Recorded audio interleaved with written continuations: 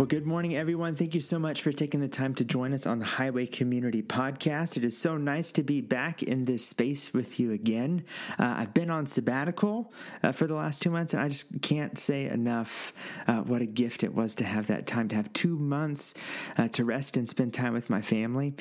We got to experience the gift of simplicity, of uncomplicated and unhurried days, where there's just lots of space to fill with what was restful, and with all that stuff that falls into the this is really important, and one day I'll get to it category. You know what I'm talking about? You know what I did? I deep cleaned the ceiling fan of our master bedroom. How do you deep clean a ceiling fan? I'm glad you asked. It's a combination wet and dry process because usually there's so much stuff up there that if you took a wet rag to it first, it'd turn into dust cement, showing a little bit of how long it may or may not have been since that fan had been cleaned in what I just said there. And so you actually start with the vacuum and the hose attachment thing, and then a dry wipe, and then you can use your wet rag as a final step. That's how you deep clean a ceiling fan. The more you know. Just offering some practical life application here as we get started. I've had the gift of space the last 2 months, and in that time got to really connect with God around some of my stuff. You have stuff. I got some stuff. And it's always sort of there lurking under the surface and trying to poke its head out. And I'm like, nope, not only do I not want to deal with this right now, I don't want anyone to know it's there. So I'm just going to tuck it away and deal with it later, like when there's some space. I've had the gift of space the last 2 months, and I got to connect with God around some of my stuff this summer. Have you noticed that we've got this instinct to want to avoid or distance ourselves from our stuff? To hide it, to tuck it away, deal with it later, pretend it doesn't exist. It can't just be me. Can I tell you what I've learned, though? That kind of compartmentalization is like buying something on a credit card. The bill's going to come due eventually, and the longer you wait, the more costly it gets. And so this morning, I want to talk about our sin, our brokenness, our stuff, because we've all got it, don't we? Look, this is church. Even if you're connecting by podcast, this is church. This should be a safe place, to be honest.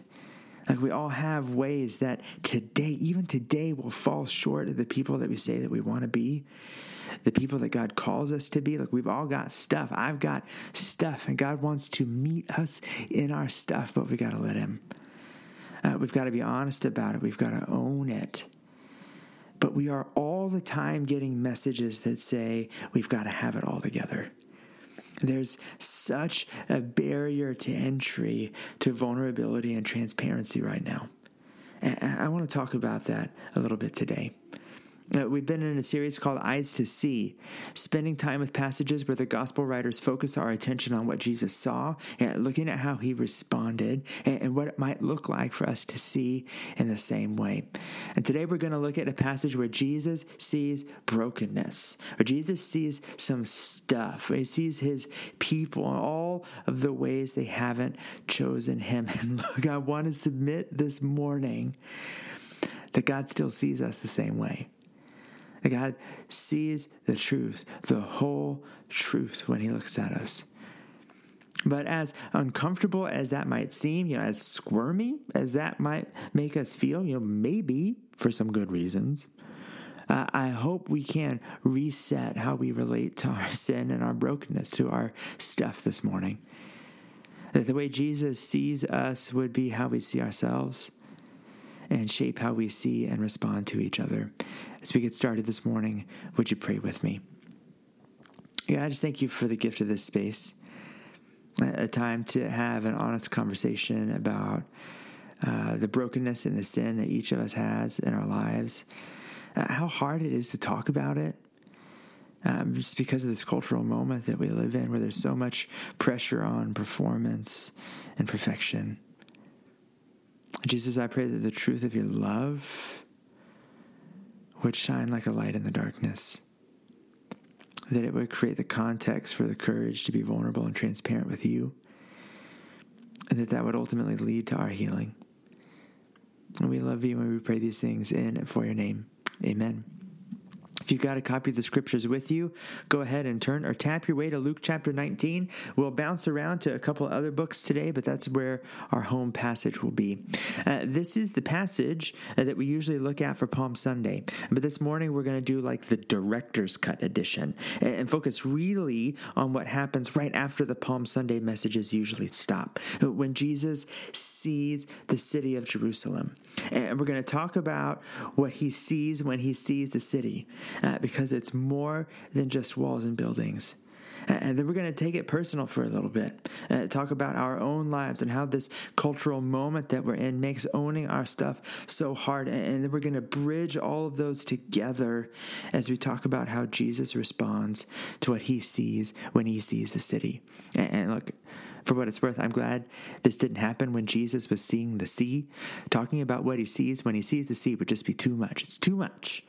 And look, jokes aside, this is a simple message.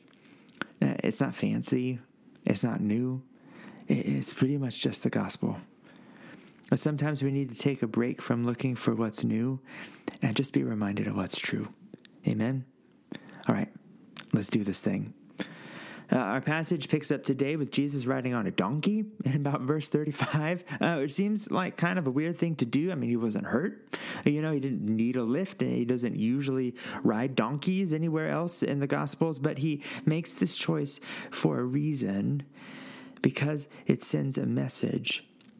You see, a king entering a city would ride a horse if he was coming in war, or if he was coming in peace, he'd ride, you guessed it, a donkey. I don't know why that was the symbol for coming in peace, but it was. Jesus sending a message to the city of Jerusalem and the Jewish people. I am your king, and I come in peace. And Jesus and his disciples are winding their way down this road that descends out of the mountains and down into the valley where the city of Jerusalem is. And this crowd of people is walking with them, and everyone around Jesus is shouting at the top of their lungs, naming off all the miracles that they've seen him do, praising God for what they've seen. And this refrain starts to take hold of the whole crowd, and everyone together starts to shout in verse 38, "Blessed is the King who comes in the name of the Lord. Peace in heaven and glory in the highest." And that first phrase of that refrain comes right out of Psalm 118. Take a look at this. Psalm 118, starting in verse 22, starts with this: "The stone that builders rejected has become the cornerstone." Hello. Does that sound familiar? Jesus is about to quote that same passage in the next chapter as the Pharisees are trying to set him up to be arrested. Paul references it all over in his letters to the early churches, but it comes from right here in this passage in Psalm 118, starting in verse 22. "The stone that builders rejected has become the cornerstone. The Lord has done this, and it is marvelous in our eyes." The Lord has done it this very day. Let us rejoice today and be glad. Lord, save us. Lord, grant us success. Blessed is he who comes in the name of the Lord. From the house of the Lord, we bless you.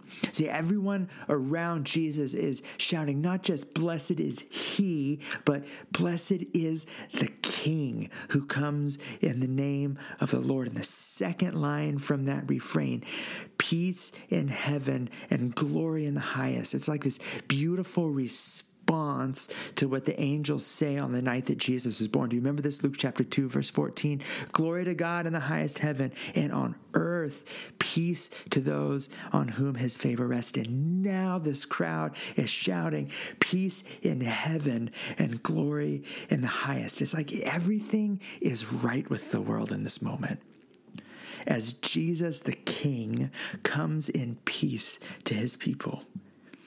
The Pharisees try to chip at Jesus and say he needs to tell everyone to shut it, because in their eyes, what everyone is saying is blasphemy and untrue. And Jesus responds with just a mic drop response from Habakkuk chapter 2, which we don't have time to get into today. But if you look at the passage where it comes from as a whole, Jesus' response is quite a ripper. And so the Pharisees are silenced. Everyone's shouting praises. There's cloaks on the ground, palm branches in the air. Everything is right with the world. This is where we slow fade to credits and cue the anthemic music. But this is the director's cut. That's not how Palm Sunday actually ends. As Jesus and the crowd are winding their way down out of the mountains, the road makes a sharp turn on the Mount of Olives. Now, look, I've never been there, but I've read this on the internet and had it confirmed from people who have been there, so you know it must be true. The road makes this sharp turn on the Mount of Olives, and up until then, you haven't been able to see Jerusalem, but you round this corner, and there's this unobstructed view of the entire city. And in this moment where everyone is cheering and waving palm branches and laying their cloaks on the road and everything seems so right with the world, Jesus turns this corner. And the very next verse from where we usually stop, Luke 19, starting in verse 41, says this: "As he approached Jerusalem and saw the city, he wept over it and said, 'If you, even you, had only known on this day what would bring you peace. But now it's hidden from your eyes. The days will come upon you when your enemies will build an embankment against you and encircle you and hem you in on every side. They will dash you to the ground, you and your children within your walls. They will not leave one stone on another because you did not recognize the time of God's coming to you.'" In the service, I'm going to make a joke that Nick and the band are going to come up and lead us in a closing time of worship right then, because I thought that would be funny. This is the podcast, can't do that, but just wanted to bring you in on the joke. These are strong words. These are powerful words. Shocking and a little arresting, but I want us to step into this moment and let the truth that it contains start to work on us a little bit. And if you're like, I thought this message was going to make me feel better about my brokenness, Jesus' response here does not. Just give it a minute. Jesus is stepping into the role of prophet here. And his tone is more heartbroken messenger than angry and vindictive. When he looks at Jerusalem, Jesus sees it all. He sees the whole truth. He sees more than the walls and the buildings. He sees the hearts and minds of his people. He sees what's on the outside and what's on the inside. He sees the choices that they've made. And he sees the future impact of those choices. And this shouldn't surprise us. The Gospels are filled with moments where Jesus responds with words to something that the Pharisees are thinking, stuff like that. It's part of God's nature, being omniscient, all-knowing, to know the minds and hearts of his people, like what goes on deep inside them. In the entirety of Scripture, we see this. David captures this in Psalm 139, verse 1, "You have searched me, Lord, and you know me. You know when I sit and when I rise. You perceive my thoughts from afar. You discern my going out, my lying down. You're familiar with all my ways. Before a word is on my tongue, you, Lord, know it completely." And we hear it from God too, as he was talking to Samuel about which of Jesse's sons would be king of Israel. 1 Samuel 16, verse 7. "But the Lord said to Samuel, 'Do not consider his appearance or his height, for I have rejected of him.'" The Lord does not look at the things people look at. People look at the outward appearance, but the Lord looks at the heart. What I want to offer this morning is that God sees us the same way, with the same depth that Jesus saw Jerusalem. And God sees the whole truth, sees what's on the outside and what's on the inside. Look, there have been times in my life when that's been so comforting. At times when I'm trying so hard to get it right, but just seem to keep getting it wrong. God looks at the heart, not what's on the outside. And there have also been times in my life when that has been awful. Like when I know I am pretending and there's a whole bunch of stuff in here that I don't want anyone to see. Have you ever so badly wanted to just be seen and known, and at the same time not wanted to be fully seen and fully known? We've done a few workshops over the years through Tim Keller's book, The Meaning of Marriage. And he writes in one of the chapters of the book that to be known and not loved is our greatest fear. And that's got a very real impact on the way that we relate to our sin and our brokenness and what we do with our stuff. Because way too often, what we learn from our experiences with each other is that we can do something, say something, be something that turns the switch off. That just totally changes the posture towards us. One moment we're in love and then we're exes. We're friends and then we're not. We were family. We were family. And it's almost impossible to not let that start to bleed into how we think God relates to us. It's what we know, some of us all too well. Look, but that's on us. That's how we treat each other. I just want to take a minute and talk about this cultural moment that we're in and how it connects to what we're talking about today. We're in a deeply, deeply polarized time. I mean, you're on the internet, you know, and it seems like now, more than any other time that I can remember, there's just this mentality that if we don't see eye to eye on political parties, or social issues, public health policy, pandemic response, the police, women's health policy, affirmative action, student loan forgiveness, I mean, the list goes on forever. If we don't see eye to eye on those, then you're out. And we're so quick to make public our displeasure with someone else, or to let everyone know when someone lets us down, or when we think someone gets it wrong. And we've just got to stop and look at what that's creating in the world. Look, because we can pursue justice with peace. We can speak the truth and do it in love. We can uphold standards and accountability with kindness and compassion. But when, as followers of Jesus, we contribute to the cancel culture of our day, we are cutting off real wholeness and healing at the knees because we're creating an environment where no one wants to own their stuff. You feel like you can't. You feel like it's not okay. And here's what happens. With that personal and relational lack of security creates in us is this deep concern for how we're being perceived. And what that leads us to do, at least what it leads me to do, is to be constantly watching, observing what's happening around us, the people around us, checking to see if we're in line and that our outward-based appearance is acceptable. It's this pattern of let me compare myself to those around me and then manage my image based on what I find. And look, I guess in some cases that can have a positive impact, maybe. But at the end of the day, that's only changing our behavior. It does nothing for what's going on inside. And that comparison thing goes bad fast, no matter what we find. It's a doomed venture. Like on one hand, if you feel like you don't measure up, that's devastating. And so now you feel like you've got to work harder and harder to build up an image that before you know it starts to get further and further away from who you actually are. And living in that gap is exhausting. After a while, you start to get pretty mad and disillusioned. You wake up one day and you're like, why am I doing this?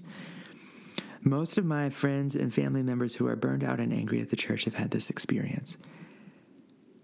That when we're doing the comparison thing, we either don't measure up or we do. You know, sometimes it works for us. And when it does, it either goes to our heads or it leads us to create this greater sense of security for ourselves because, look, when acceptance, affection, and belonging are tied to behavior, performance, and comparison, look, you miss the mark and you're out. And so to create a greater sense of security for ourselves, we start to say, well, at least I've got it more together than this person. At least I'm not fill in the blank however you want to. And we start to surround ourselves with other people who, air quotes, have it together the same way we do so that we can all create that sense of security for ourselves. And look, this creeps into our churches. It creeps into what we say it means to be a follower of Jesus. And it's no wonder right now that the church is largely perceived as hypocritical and judgmental when we're just a bunch of broken people judging other broken people. See, when the way that we relate to our brokenness leads us towards comparison and judgmentalness, we know there's something wrong. It's why we distance ourselves from our stuff so much. but at what cost? We can't heal from it if we don't deal with it. Which is why I want us to come back to what Jesus does in this moment. He looks at Jerusalem and he sees it all. He sees the whole truth. He sees the city and the hearts and minds within it. He sees the consequences they'll experience if they didn't have to, and he weeps. It breaks his heart. Why? Because this is love. This is watching the people you love make choices that will lead to their own sorrow and suffering. Just a few chapters earlier, Jesus said, Jerusalem, Jerusalem, you who kill the prophets and stone those sent to you, how often I have longed to gather your children together, as a hen gathers her chicks under her wings, and you were not willing. Jesus' grief and sorrow in this moment is because he loves. That's another thing that's constant, that's consistent. For God so loved the world that he gave his Son. He didn't send his Son into the world to condemn the world, but to save the world through him. This is love, not that we loved God, but God loved us and sent his Son into the world so that our brokenness could be made whole again. There's nothing in all creation, in life or death, in the past, in the future. No power is able to separate us from the love of God that is in Christ Jesus our Lord. And I know we get it wrong so often, and we live in a time where so much of our daily reality is living in the pressure cooker of what other people think about what we said or didn't say, what we did or didn't do. And so we've got really no choice but to hide or pretend or ignore, do whatever we can to distance ourselves from our own sin and brokenness. But let me ask you a question. What do you think God's posture is towards you when he sees you in your brokenness? Child of God? Daughter or son of the King, who by faith are clothed in Christ's righteousness, and his banner over you is love. What do you think God's posture is when he sees all of you, all of your stuff? Here's the rest of that Tim Keller quote. To be known and not loved is our greatest fear, but to be fully known and truly loved is, well, a lot like being loved by God. It is what we need more than anything. It liberates us from pretense, humbles us out of our self-righteousness, and fortifies us for any difficulty life can throw at us. See, God sees it all, and God loves us the same. And you know what? If we zoom out from this moment in Jesus' grief and sorrow, and as set as the course of events for Jerusalem were, can I remind us of something this morning? Jesus still went to the city as a king coming in peace. And he was arrested, tried, and willingly nailed to a cross for the brokenness of his people. He still went. And on the third day, he rose from the dead to show us that there is nothing, no sin, no brokenness, not even death, that God can't transform into something beautiful. God sees it all. And God loves us the same. And God made a way for wholeness and for healing. But we've got to own our stuff. Bring it to him. There's a king who comes in peace to make peace out of the broken pieces in your life. But you've got to let him in. As we close in prayer this morning, I want to invite you to do something. Let's start a conversation with God. Maybe this morning what you need is for God to remind you that he loves you. That no matter what other people have said about what you've done or didn't do, God's posture towards you is always love. always will be love. That won't change.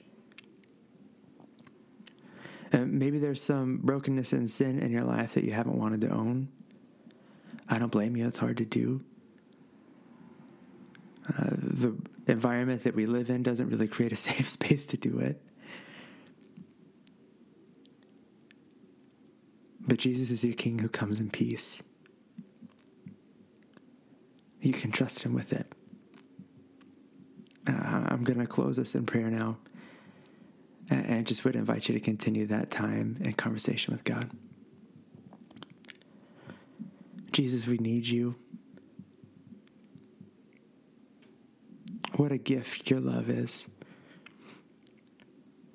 Would it be the context for the courage for us to be honest?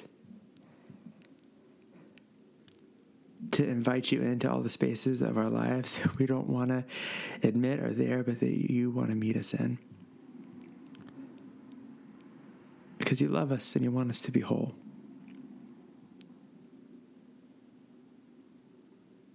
Jesus, we give you this time. Would you speak to your people? We love you and pray these things in and for your name. Amen.